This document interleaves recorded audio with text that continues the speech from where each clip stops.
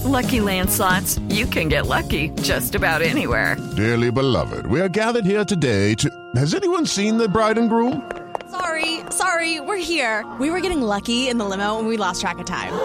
No, Lucky Land Casino, with cash prizes that add up quicker than a guest registry. In that case, I pronounce you lucky. Play for free at LuckyLandSlots.com. Daily bonuses are waiting. No purchase necessary. Void where prohibited by law. 18+. Terms and conditions apply. See website for details.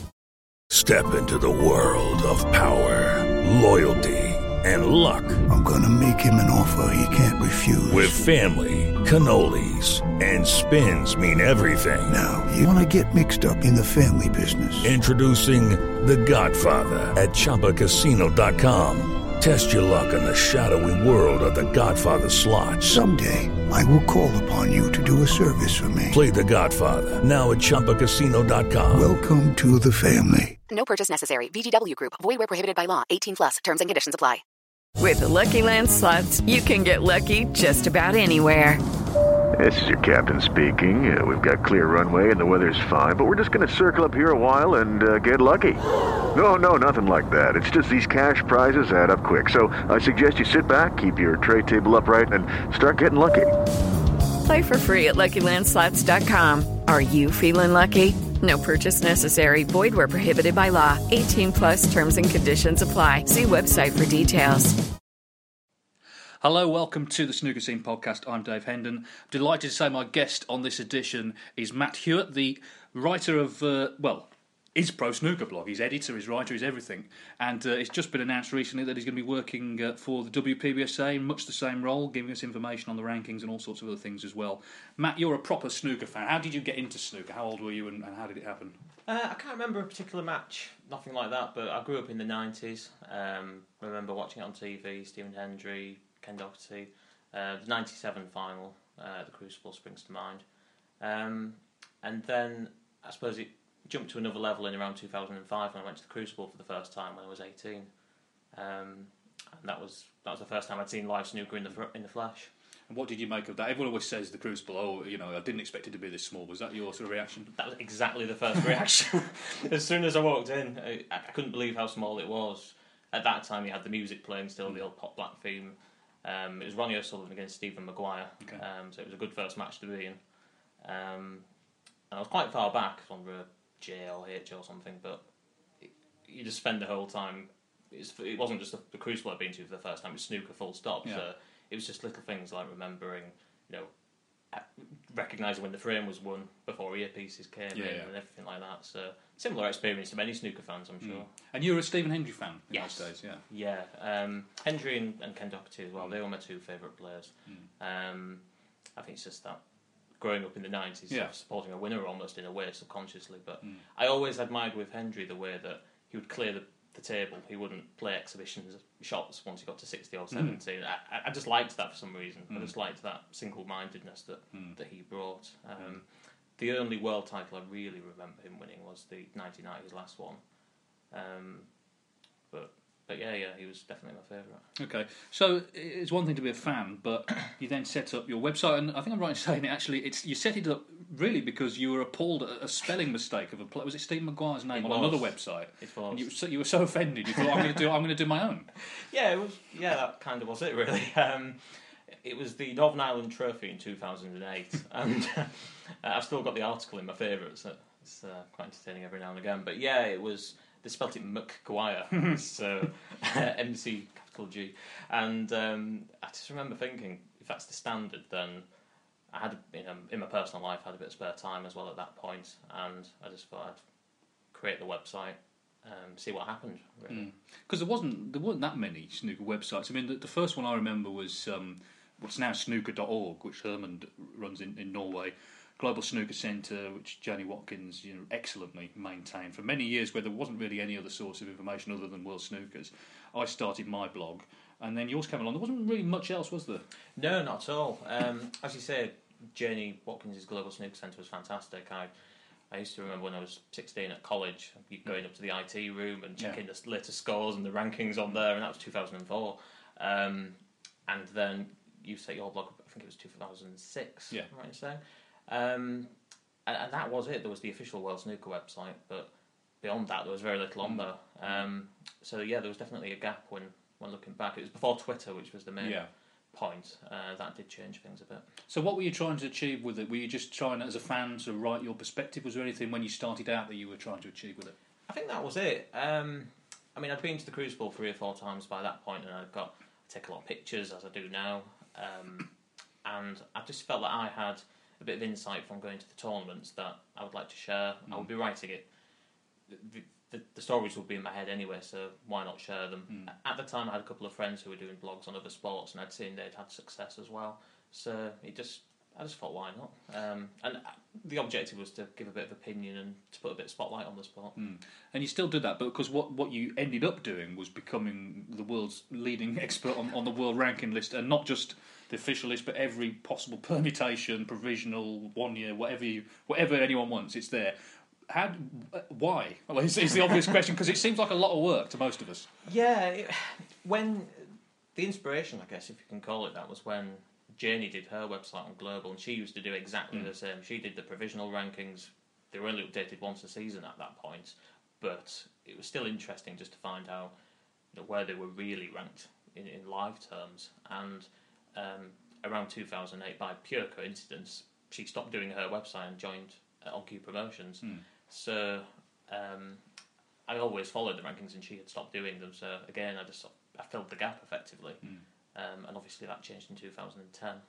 Yeah, and I mean, it seems. I mean, I've never really.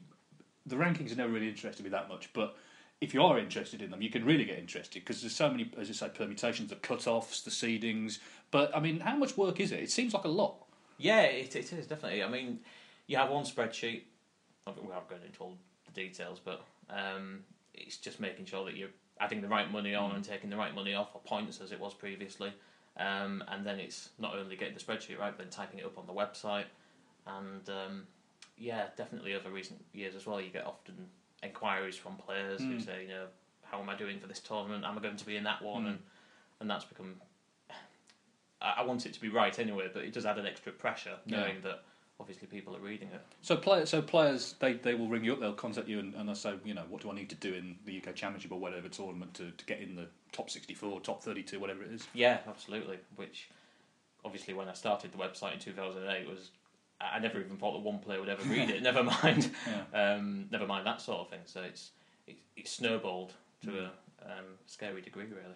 The world rankings, I mean, they've changed a lot. When in the 1980s, when the ranking list was first established, well, first of all, it was because there was only one ranking event, the World Championship, so it was your performance the last 3 World Championships.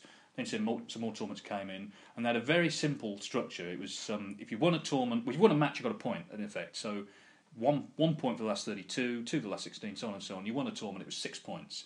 World Championship was 10. Very simple. Seems quite sort of an old-fashioned one, but if you look at the ranking list from the 80s, they were all basically right. No one would quibble with the order of them, because they only changed once a year after the end of the season. They were 2-year lists, and then at some point, it's claimed, and sadly he's not here to defend himself, but it's claimed that John Spencer, when he was chairman of the WPBSA, worked out the next ranking system on the back of a fag packet. Now that could be one of those stories that get told at snooker tournaments. It might not have been quite that sort of mundane, but suddenly hundreds and thousands of points came in.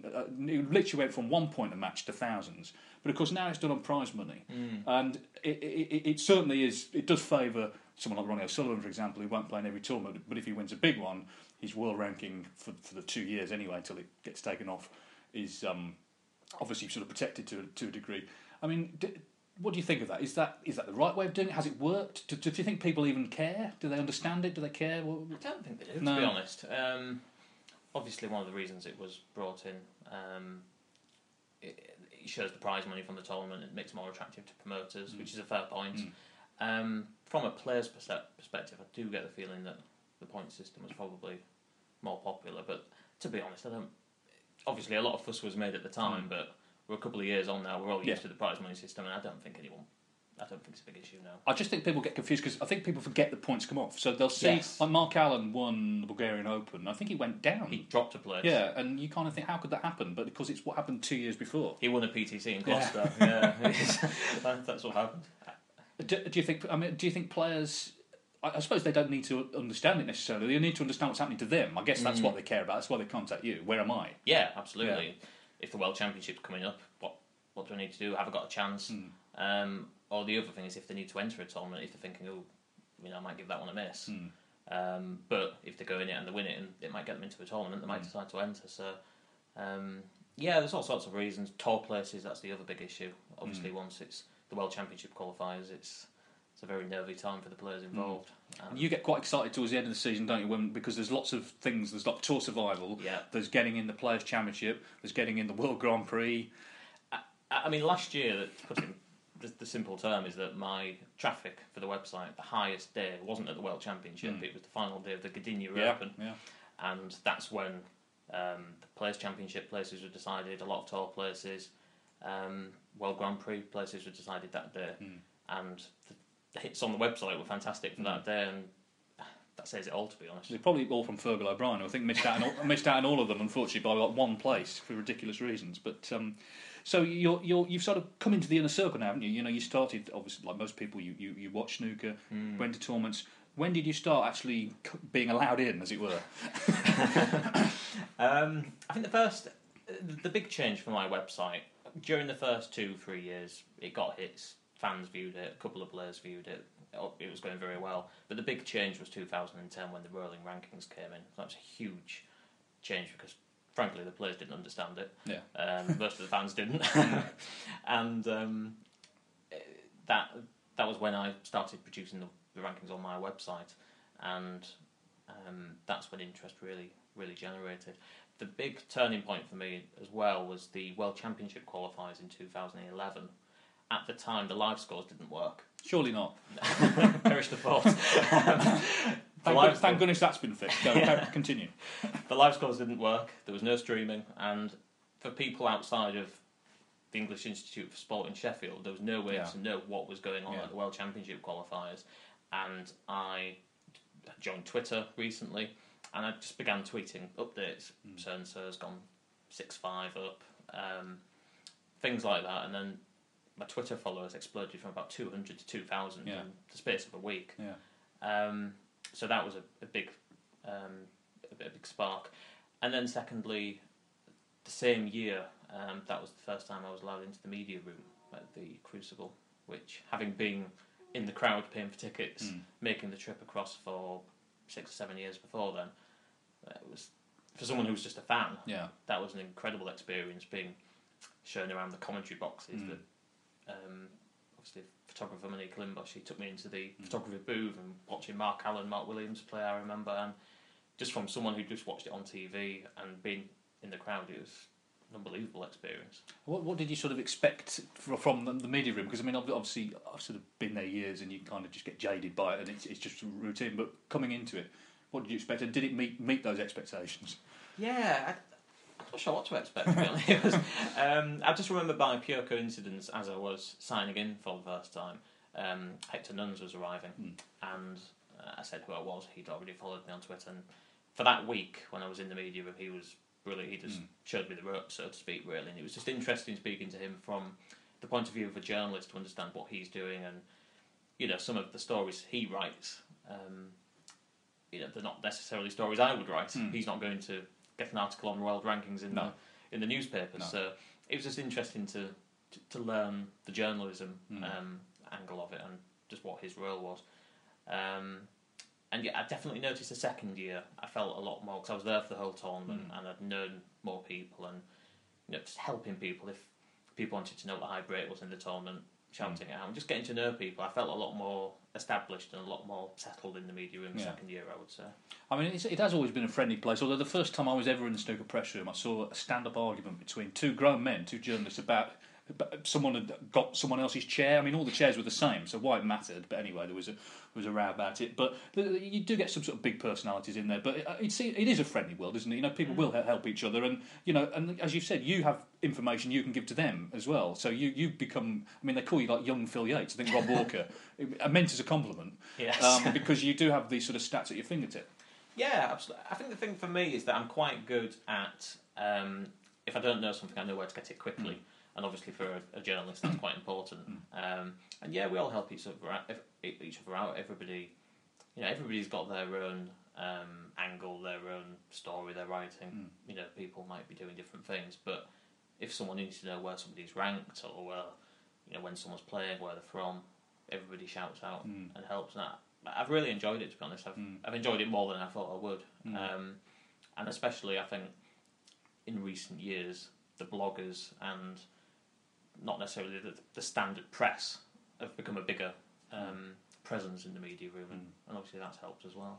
Yes, I mean, it's been a bit of a sort of clash of old versus new media, I guess, and I suppose you've had to be a little bit careful sometimes because journalists for newspapers want certain things kept back for the next day, and you've had to sort of learn that as well, I suppose. Yeah, I remember the first time I came across that, and it was when Mark Williams was giving a press conference after he'd lost in the semi-finals in 2011, and that someone mentioned, just don't necessarily tweet everything from the press conference, and I remember thinking, why is that? And then obviously I've been in there longer, and I know the score, so to speak, and it's a necessity for the journalists. It's obviously they need something to write for the next week. So I think increasingly press conferences are sort of not where the stories are, unless someone says something dramatic.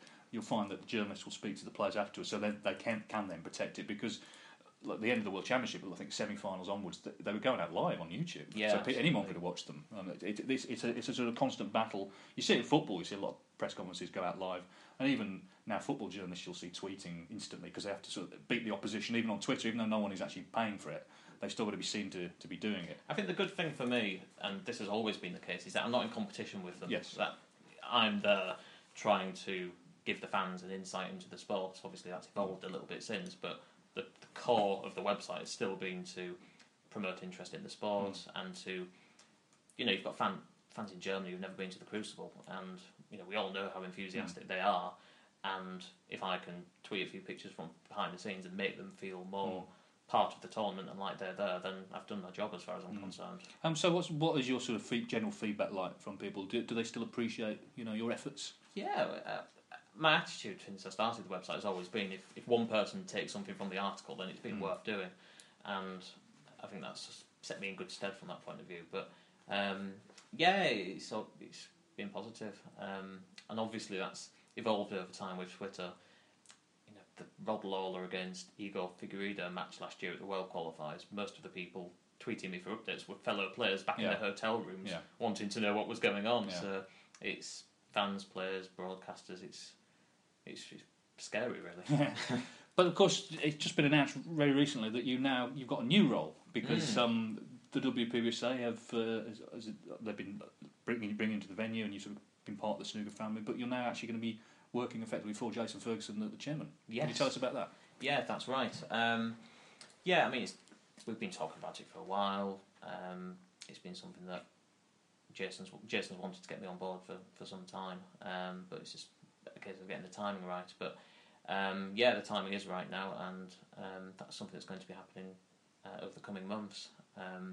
In terms of the aims and the objectives, I'm still hoping to be doing the content I'm doing at the moment. The rankings are still going to be a core feature, but also it's going to be about sports development. Obviously, Jason has a lot of initiatives that he's involved in, the WDBS, the Ladies Association, and if I can help with regards to those, that's also a positive thing. And also in terms of, obviously the WPBSA, the players' body, effectively, when the sport was separated, when Barry Hearn returned, the first thing he did was to split that, for the commercial arm to the sports arm, and doing my bit to promote the players and help promote the players' interests commercially and with the fan base. That's something I'm going to be looking at as well. So it was an easy job to say yes to. You didn't have any doubts? No, not at all. From my point of view, as a snooker fan, the chance to actually work in snooker it's a once in a lifetime opportunity for me. And Jason as well. I met him in Gloucester. I think it was when Rod Lawler won his PTC there. I was introduced to him by Paul Mount, and we had a chat about the website and things we could do and ways we could work together. And 3 years later, here we are. Brilliant.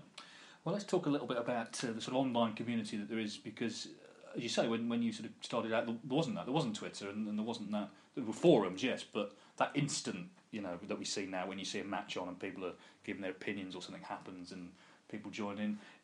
What do you think that does for the game? I suppose it keeps interest going. It keeps people interested because they're part of a community, maybe? Yeah, it's interesting. You've got the snooker fans on forums who've gravitated to Twitter. But the interesting point is the interaction with the players, because when you're a fan at home watching Mark Williams on TV, you wouldn't know the first thing about him. All you know is that he's a very good snooker player who turns up, wins everything when I was growing up, and that was it really. And then obviously he joined Twitter, and with mixed success, he's got to say. And as part from speaking to fans, he's by far the most popular player online, because he's himself, and now people who follow him on Twitter know exactly what he's, how funny he is and his sense of humour. Obviously he's very popular with the fans, and without Twitter, there wouldn't have been that interaction. We used to hear in commentary that Hendry and Williams used to text each other jokes. You used to hear that every session on TV, but now you can look at his tweets and think, I know exactly what they were texting each other now. Probably about BT, because I think he's still trying to get that phone line done, isn't he?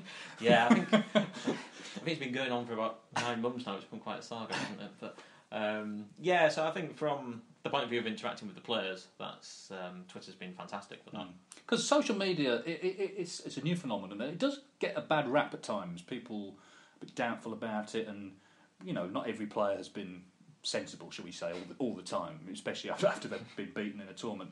But as you say, it is bringing their personalities to the audience in a different way to just watching them play, or even being interviewed, because interviews can be, some players can find that quite difficult. They find it, like they have to be on the best behaviour and say the right things, but online it's different, isn't it? And but also, as you say, they can speak directly to fans, and it seems snooker players will do. They don't feel that they shouldn't. They feel that, they're down to earth people themselves, and why not? I mean, Sean Murphy's the obvious example again. He does his website, he does his YouTube channel, he does his Twitter. He fully engages with the fans. He's the role model really from that perspective.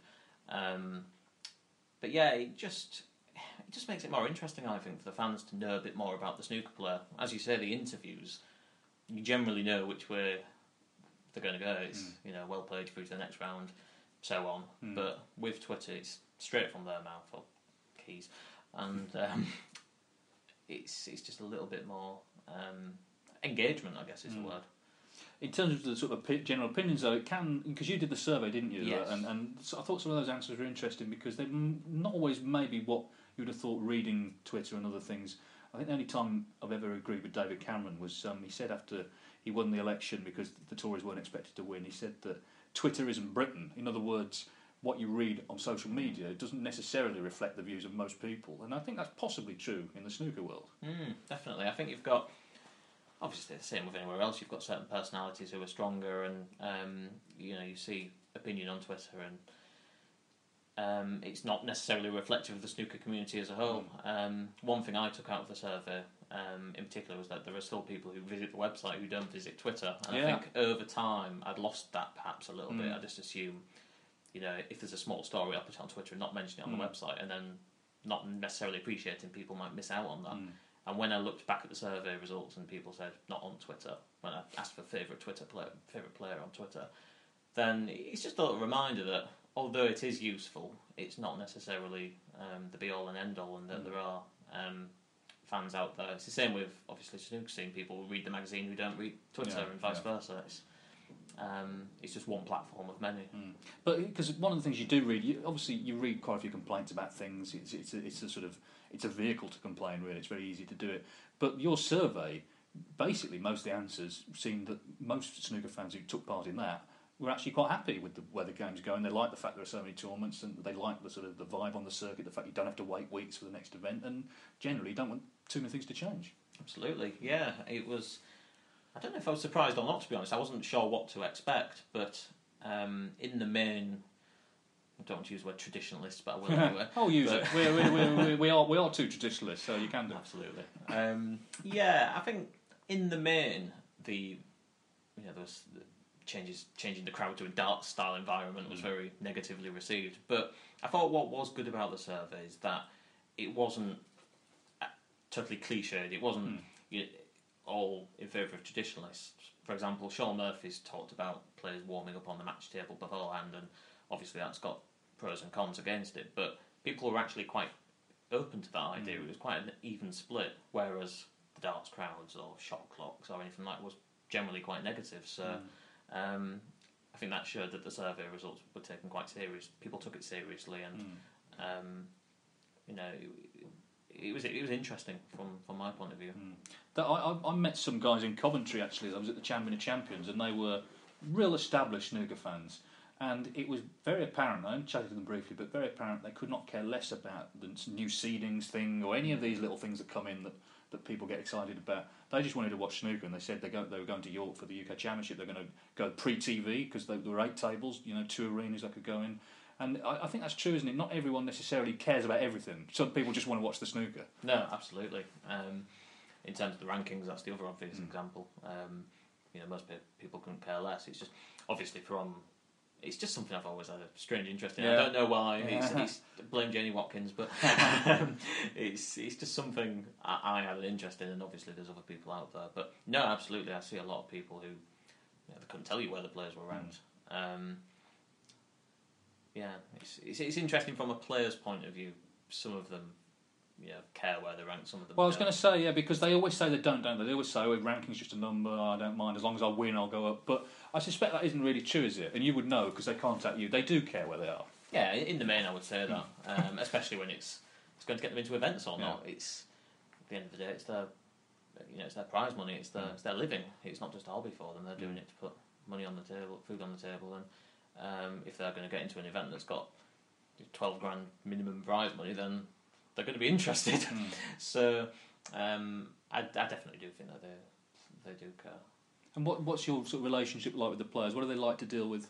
I've always had a great relationship. I think I said earlier on, I never thought that players would read the site. I never thought anyone involved in snooker would even find their way to it. And it's interesting from my point of view as a fan when you see players on TV and you get your own perceptions of them. You get players you like, players you don't like, same as anyone. And then you meet them and it turns out that the player that you weren't keen on turns out to be a really nice bloke. It does open my eyes a bit because there's other sports that I watch and think I don't like him. But then I think from the snooker side he's probably a really nice guy. And obviously I've been doing the site for 7.5 years and I get on with everyone I've spoken to really, which is very lucky from my point of view. So, does ProSnookerBlog continue, or does it continue in a new sort of home under the WPBSA banner? I think more will be announced on that in due course. But I think it's going to continue in some form. Whether that's on the WPBSA website, what the name is going to be, time will tell. But the important thing is that the core aspect of what I'm doing at the moment, and the thing I want to stress to the readership really, is that I'm not going to stop doing rankings updates, and the services that people follow my Twitter account for and follow the blog for, they are going to continue. There's going to be more on top, but I would like to reassure people that is going to carry on. Good. Everyone will be very happy to hear that, I'm sure. Are you still as much of an enthusiast for snooker? Yeah, nothing's changed. Probably more so now. You'll watch pretty much every snooker that's on, won't you? Yeah, pretty much. Yeah, nothing's changed. Since I've become involved directly with the sport, it's only made me more interested. Really. I've got a few more years to go yet before fatigue starts to set in. I hope, but no, I'm still enjoying it as much as ever. Because some people, they do, some people don't have satellite television, digital television. They'll only watch the BBC or the ITV events. But you will tune in on a Friday morning at the Paul Hunter Classic or something. You'll be there. Yeah, absolutely. I do believe it's useful to have a bit of a break after the season. I do think once you've got the World Championship, obviously you've got your Q School going on, which is not televised. But I do think there are benefits to a month or two off, or with a few smaller tournaments perhaps. I just think, same in any sport, you need an off season to re-energise you. But also, you can't follow the World Championship. It would be awful to have a tournament the week after Sheffield because it would be such a letdown after the Crucible. I think you're right. You do need, whether it's 5 or 6 weeks, just everybody goes away, regains their sanity, and then comes back for the new season. And I think that the way the calendar has gone in the last couple of seasons, I think that started to come back. Obviously, we had the World Cup this year in place of Wuxi, but there was a feel from my point of view that the calendar was perhaps a bit more balanced than a couple of years ago. It just felt a little bit less intense at the start, and I didn't think that was a bad thing. I think next season we've got 4 new events. We've got the 3 UK-based events plus the European Championship, which look like they're all going to be before Christmas, but that's... Well, I was going to say that's not our pay grade. It might be yours soon, actually, now you're working for the WPO. So, well, I'm sure I speak for everyone, Matt, as we wrap up, that, we really appreciate all the work you've done for snooker, and it's good, actually, now you've been recognised for it, and you're actually going to be paid for it, because it's an incredible effort, and everyone reads ProSnookerBlog, and more importantly, everyone respects it. I don't think you've ever upset anybody, which is, in the snooker world, is quite an achievement. So, more power to you, and thanks a lot for being our guest today. Thanks, Dave. Cheers. Sports Social Podcast Network. It is Ryan here, and I have a question for you. What do you do when you win? Like, are you a fist pumper, a woohooer, a hand clapper, a high fiver? I kind of like the high five, but if you want to hone in on those winning moves, check out Chumba Casino. At ChumbaCasino.com, choose from hundreds of social casino-style games for your chance to redeem serious cash prizes. There are new game releases weekly, plus free daily bonuses, so don't wait. Start having the most fun ever at ChumbaCasino.com. No purchase necessary. VGW Group. Void where prohibited by law. See terms and conditions. 18+. With Lucky Land Slots, you can get lucky just about anywhere. Dearly beloved, we are gathered here today to... Has anyone seen the bride and groom? Sorry, we're here. We were getting lucky in the limo and we lost track of time. No, Lucky Land Casino, with cash prizes that add up quicker than a guest registry. In that case, I pronounce you lucky. Play for free at LuckyLandSlots.com. Daily bonuses are waiting. No purchase necessary. Void where prohibited by law. 18+. Terms and conditions apply. See website for details.